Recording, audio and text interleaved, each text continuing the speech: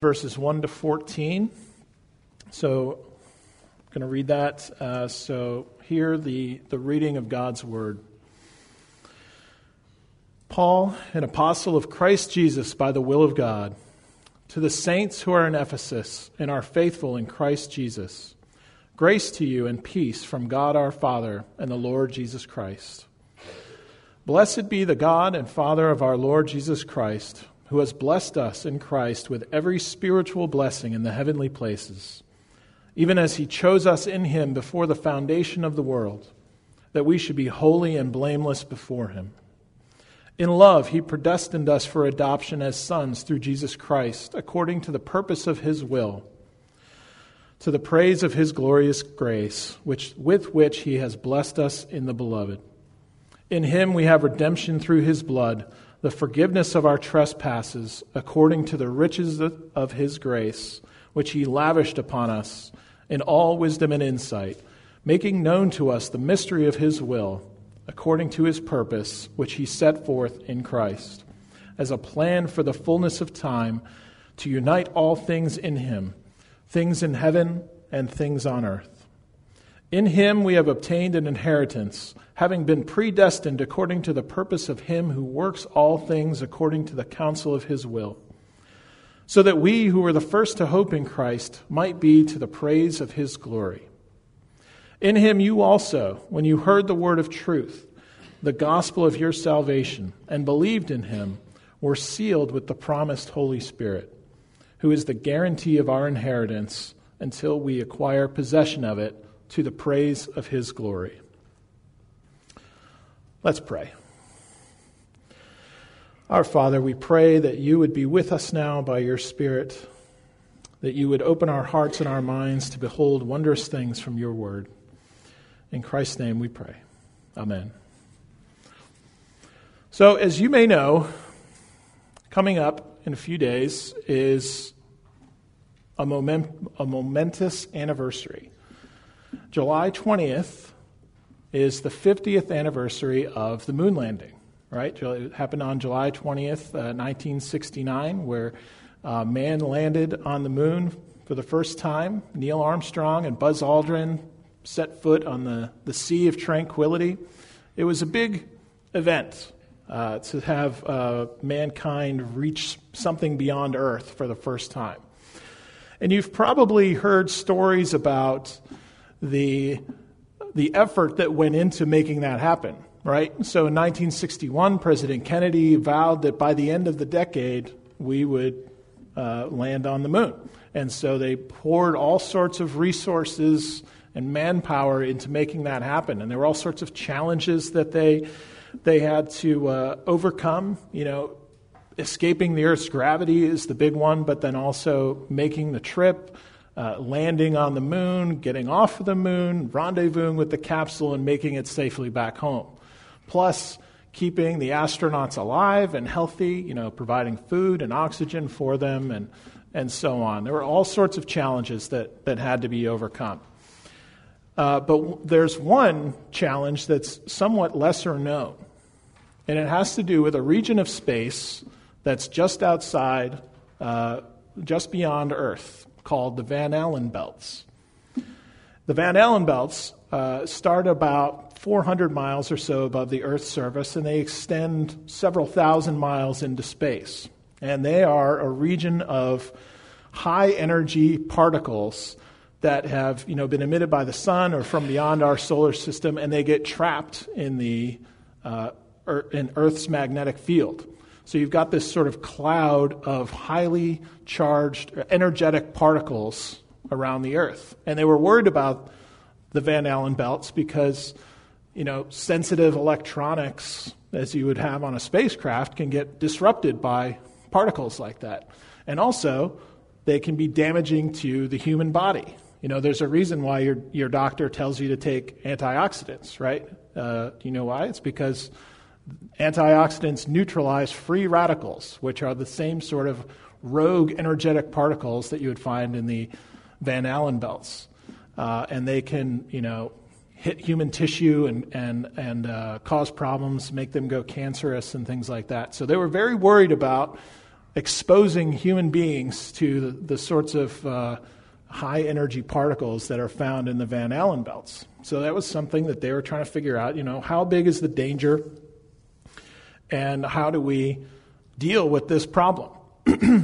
It was such a concern that at one point, James Van Allen, who gave his name to the Van Allen belts, proposed detonating a nuclear warhead in the Van Allen belts to sort of clear out a path for the spacecraft to go through. He thought it would, dissipate the particles in that region. And so they considered that, but then they started doing high-altitude nuclear weapons tests, and they found out that detonating nuclear weapons up there only adds more particles and radiation to the Van Allen belt. So they scrapped that plan.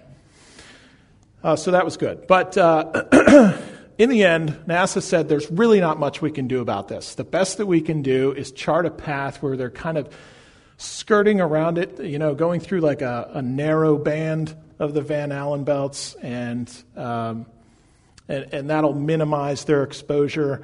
But we really just can't do that too much. And besides, compared to all the other dangers associated with this mission, the particles in the Van Allen belts were probably the least of their worries. So it ended up okay. They made it there and back safely, and they didn't suffer too many ill effects from the Van Allen belts. But it was a big concern for a while. And what the NASA scientists were looking for was assurance that it would be okay. They were trying to figure out, okay, how big a danger is this? How do we deal with it? They wanted to make sure that it was going to work out okay. And, we kind of all do that sort of thing, especially when the stakes are really high. If it's something that's not a big deal, okay, fine. But when we're talking about something really important, we really want assurance that it will be okay, right? And it turns out that there is one area of life where the stakes are as high as you could possibly get, and yet we can have perfect assurance, and that is salvation and the Christian life. And today's passage is one of the best passages to turn to, I think, when we are looking for assurance.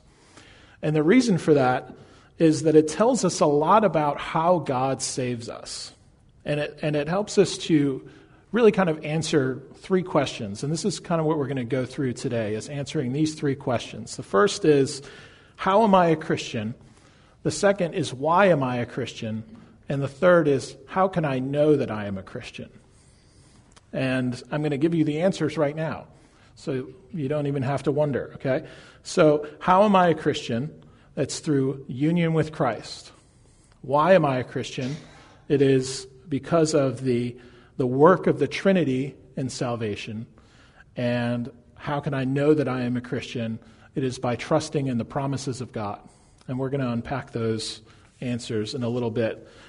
First, I want to take a few minutes to give you some background on the book of Ephesians, just so we know kind of where we are, what was happening, what was going on that when Paul wrote this letter. So, Ephesians is one of the prison epistles, as they're called, because Paul wrote them while he was under house arrest in Rome. This is the imprisonment that's mentioned in Acts 28. And he was there from about 60 to 62 in the first century. And he wrote also at this time Philippians, Colossians, and Philemon. Those are the other prison epistles. We know that that Ephesians was carried by a guy named Tychicus, who's mentioned in chapter 6. He also carried Colossians, and he was accompanied by Onesimus, who is Philemon's runaway slave. So he gets mentioned in the book of Philemon. So these two guys probably carried all of these letters at the same time.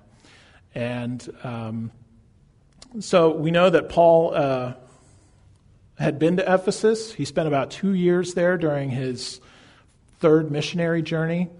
He was probably there around 54 to 56. And so he's writing, 5 or 7 years later. And he had great affection for the people of Ephesus. His stay there is mentioned in Acts 19. But then in Acts 20, he gives this very tearful, heartfelt speech to the Ephesian elders. So he had a great affection for the people there. We don't know what prompted the letter. A lot of Paul's letters had some sort of occasion, some problem that he was addressing. And Ephesians doesn't really have anything like that. He doesn't mention anything going on in the church that he had to address, unlike, say, Colossians, where there was some false teaching, and Galatians, where there was false teaching, and Corinthians, they had divisions within the church. Nothing like that is mentioned in Ephesians. So we don't know what prompted Paul to write this letter. But here's one possibility. So we mentioned that this was carried alongside Colossians. And if you've ever read Ephesians and Colossians, you'll see that there's a lot of overlap in terms of content. So one possibility is that Paul wrote Colossians in response to the things that were going on there. And he realized, Tychicus and Onesimus are going to be carrying this to Colossae, and they're probably going to have to go through Ephesus. And Paul had heard about how things were going in Ephesus. He mentions that later in chapter 1. He's heard of their faith and they're doing well, and he probably said, let me write another letter to deliver to Ephesus so I can give them some encouragement, say, you're doing well, keep going on. So he kind of expanded on some of the things that he wrote to the Colossians, and he wrote those things to the Ephesians as well. So, this is just a possibility, but it seems like a reasonable one. And it's good to keep these things in mind as we read letters, just to know that, we're dealing with people who really existed in time and space. The Ephesians, they were, they'd heard this message, they had placed their faith in Christ, they were dealing with the same sorts of things that we're dealing with in the Christian life, misunderstandings and persecutions from the world and difficulties in dealing with their own sin, all that sort of thing. And Paul wrote this encouragement to them so that they could, press on in the Christian life. And so as we think about the sorts of things that they were going through and the encouragement that Paul gave to them, we can be encouraged as well. And it's neat to think also that one day we're going to meet these Ephesian believers in heaven. And we can hear about the sorts of things that they were going through and how God strengthened them in the midst of their travails. So I just find that interesting to think about.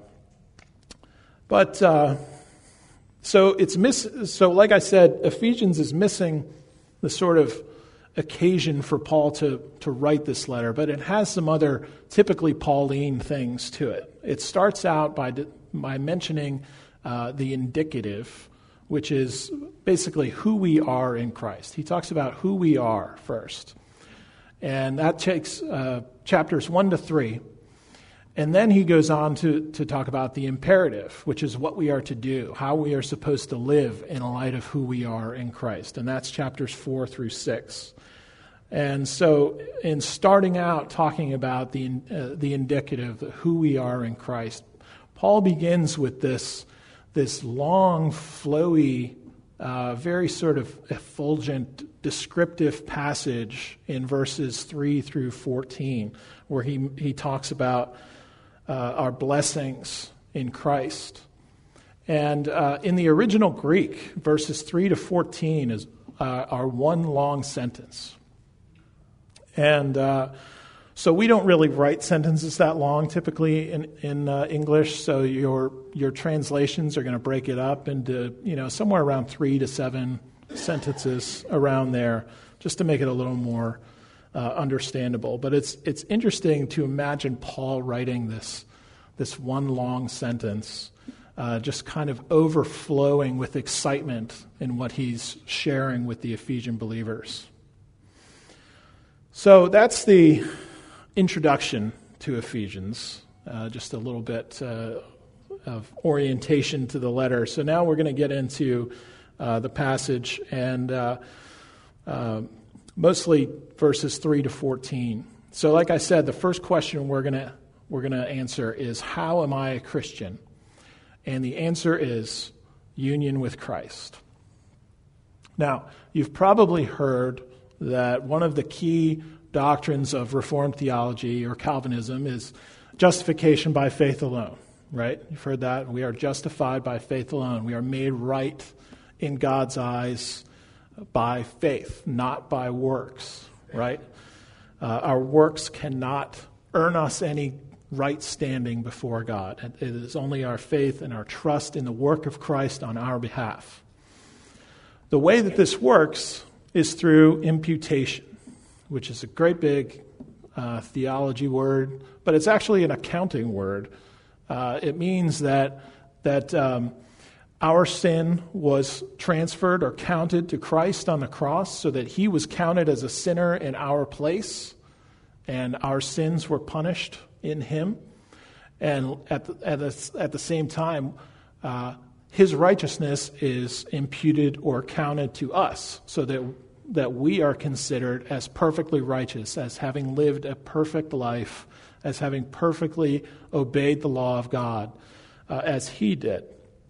This sort of this double transfer, this double imputation places us in close connection with Christ.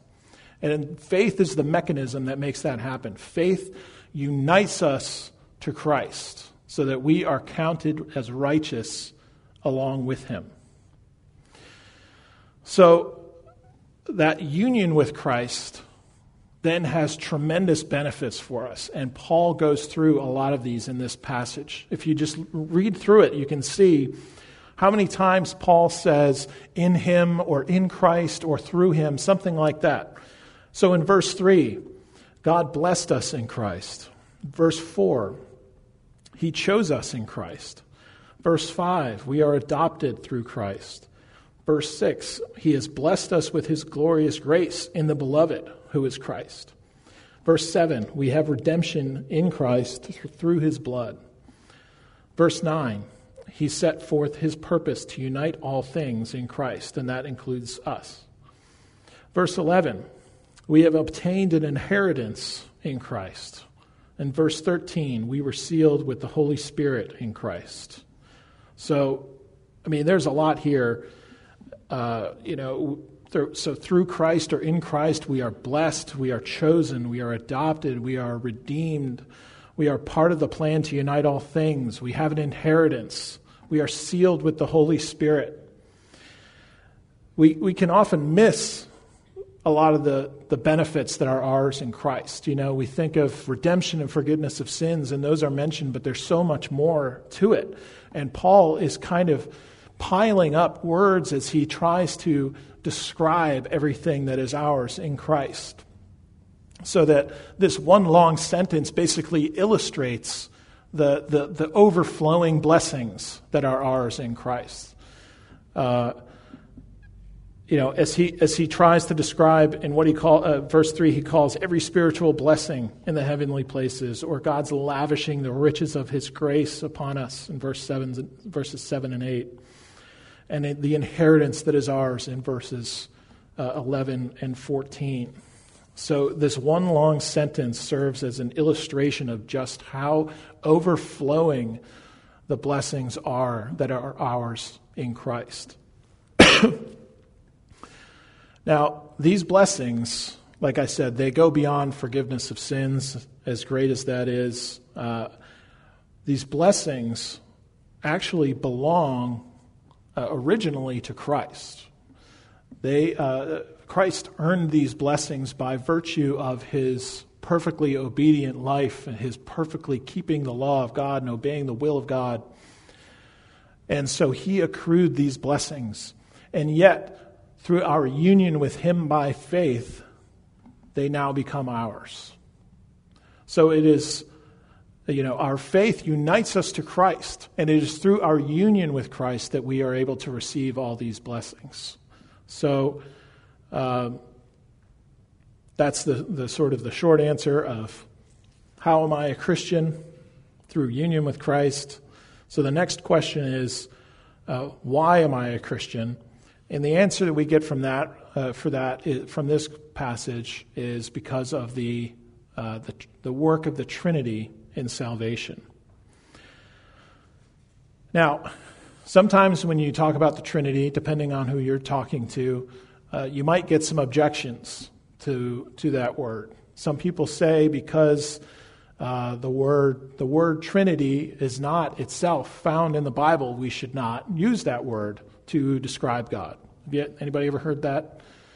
And it's true that the word Trinity is not found in the Bible, but that doesn't mean that the concept that it describes is not found in the Bible. And in fact, that concept is found in the Bible. The idea that there is one God who is three persons, the Father, Son, and Holy Spirit, and those three are co-equal, and they are all fully divine, and they are one God.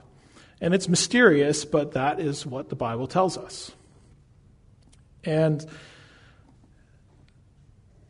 people who object to the use of the word Trinity, they're sort of missing the places where,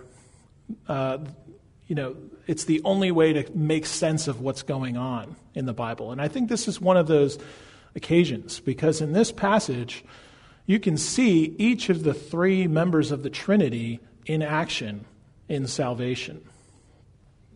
Specifically, verses 3 to 6 tell us that the Father planned salvation.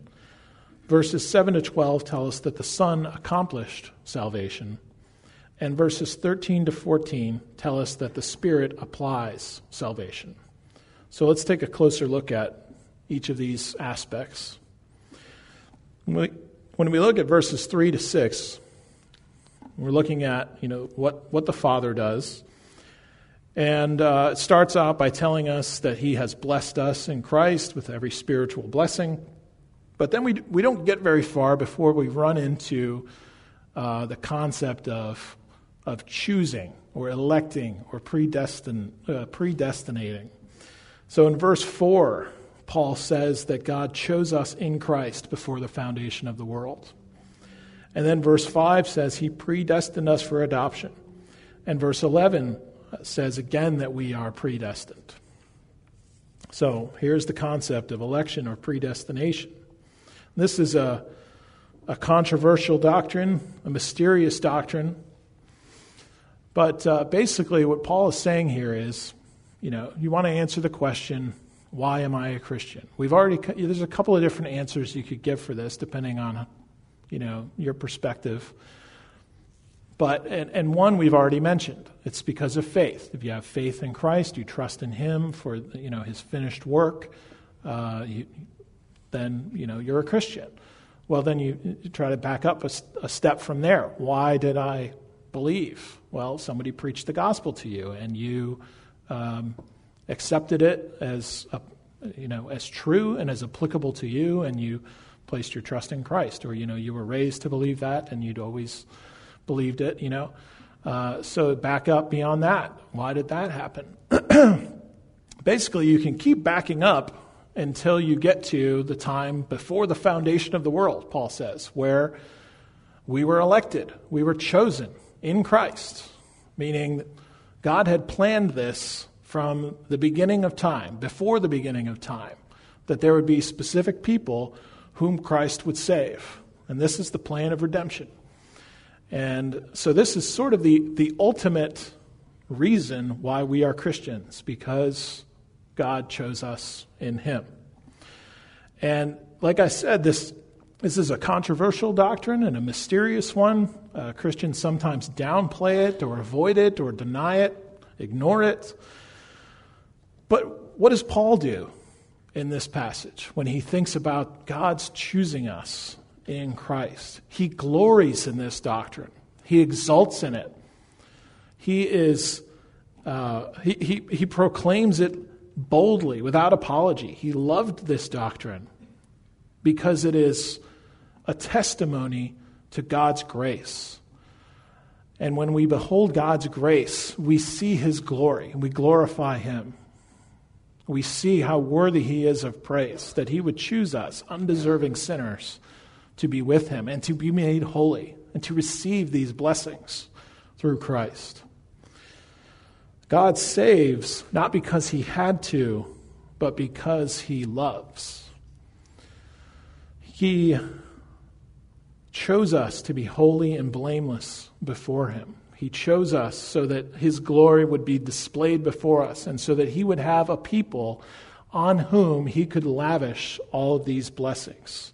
in Christ and show them his grace and his love. So that is the planning aspect of redemption or salvation.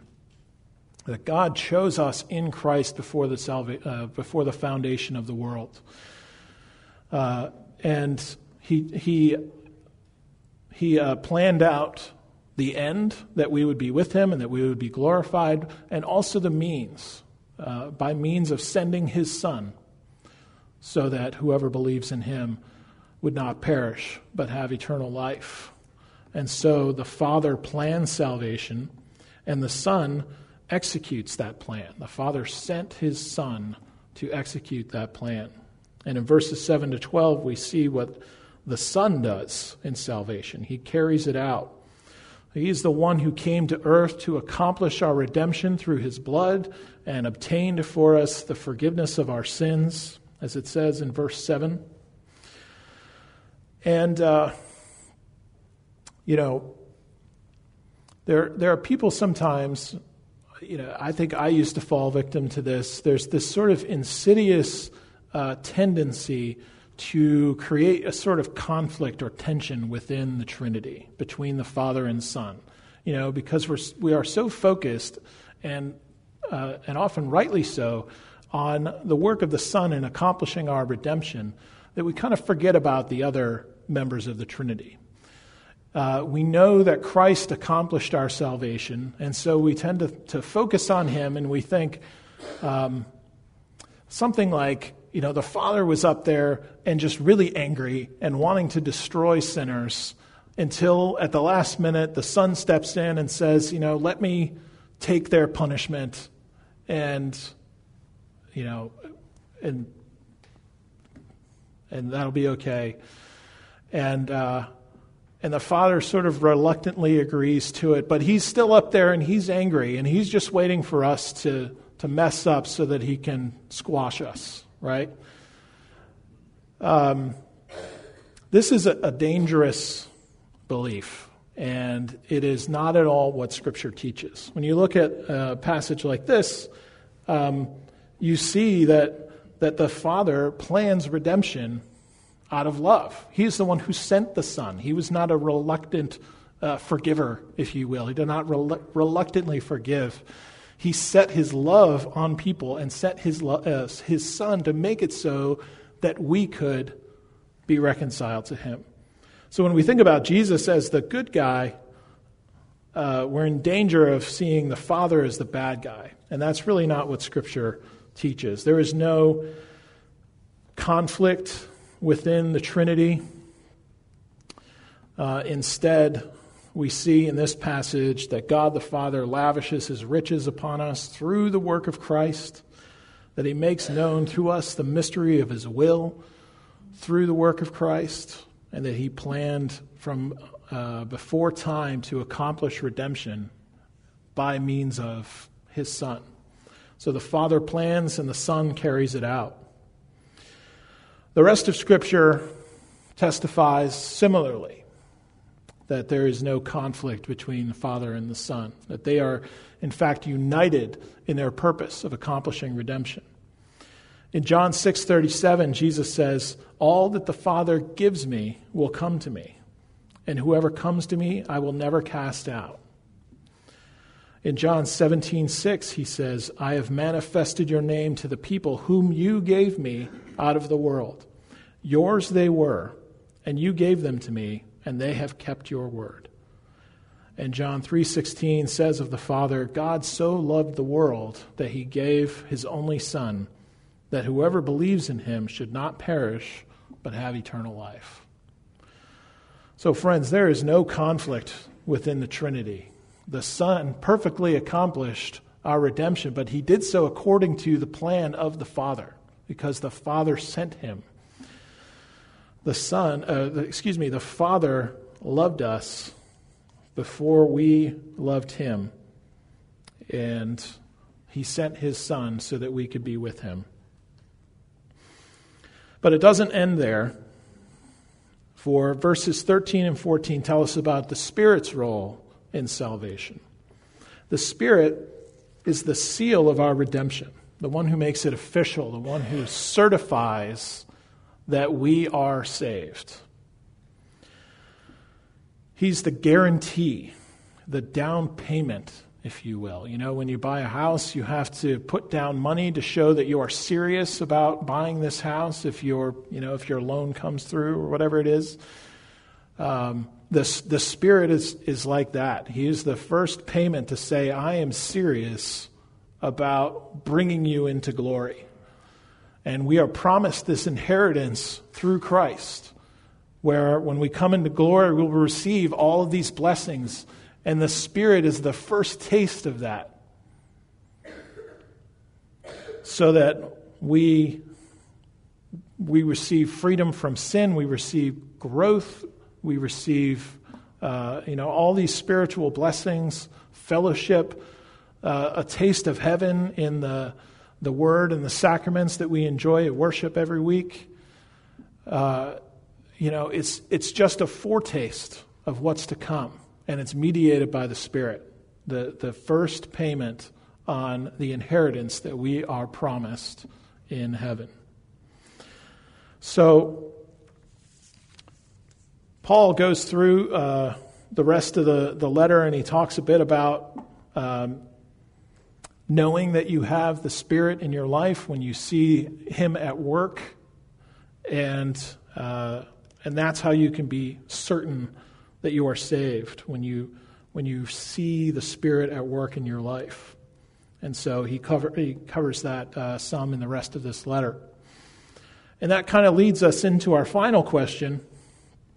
After we've answered how am I a Christian and why am I a Christian, now we're going to answer, how can I know that I am a Christian?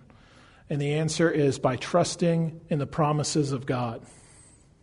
So how many of you have you ever thought, I'm not really a Christian.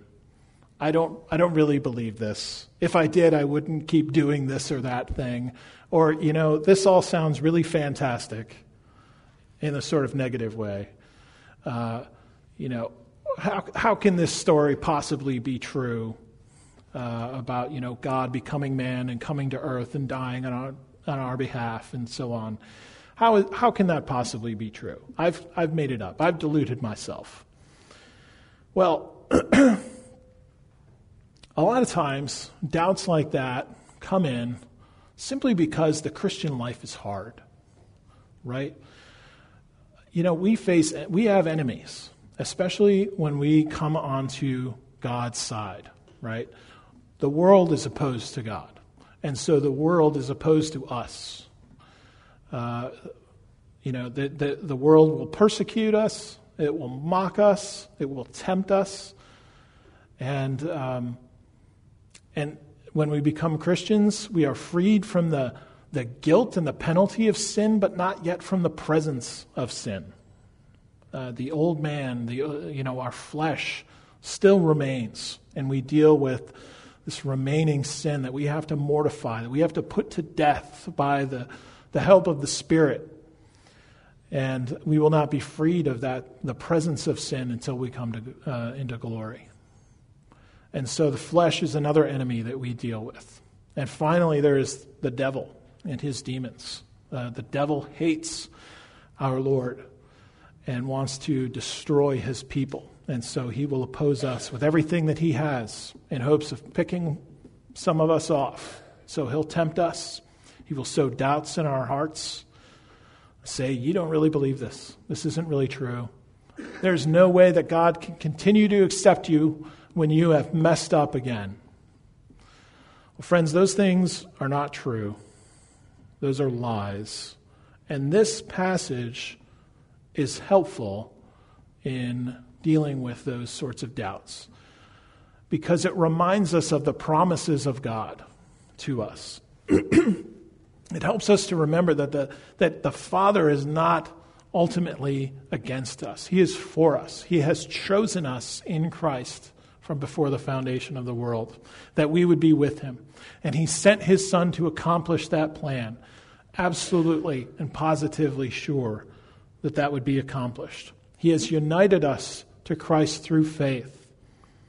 and counted us righteous in him. We didn't just get back to zero where now it's up to us to do things perfectly well from then on. No, we were counted as perfectly righteous because of the righteousness of Christ.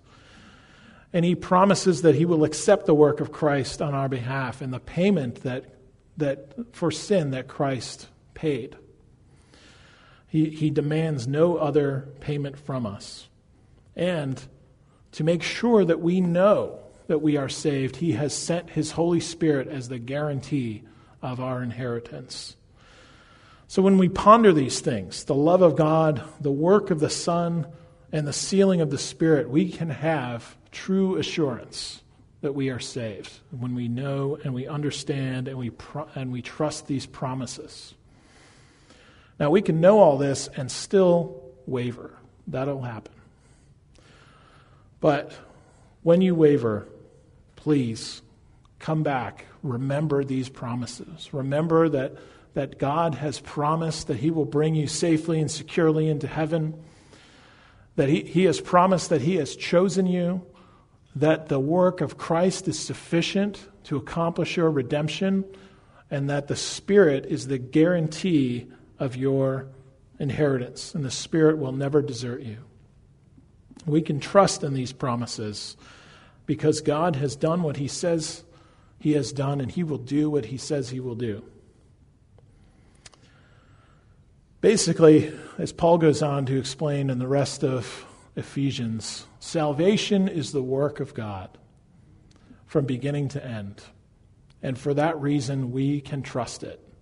It is not based on our works. It is not based on our shifting emotions. It is based on the bedrock assurances and promises of God that he has done it. And he has done it according to the riches of his grace, which he has lavished on us to the praise of his glory. Let's pray. Our great God and Heavenly Father, we do thank you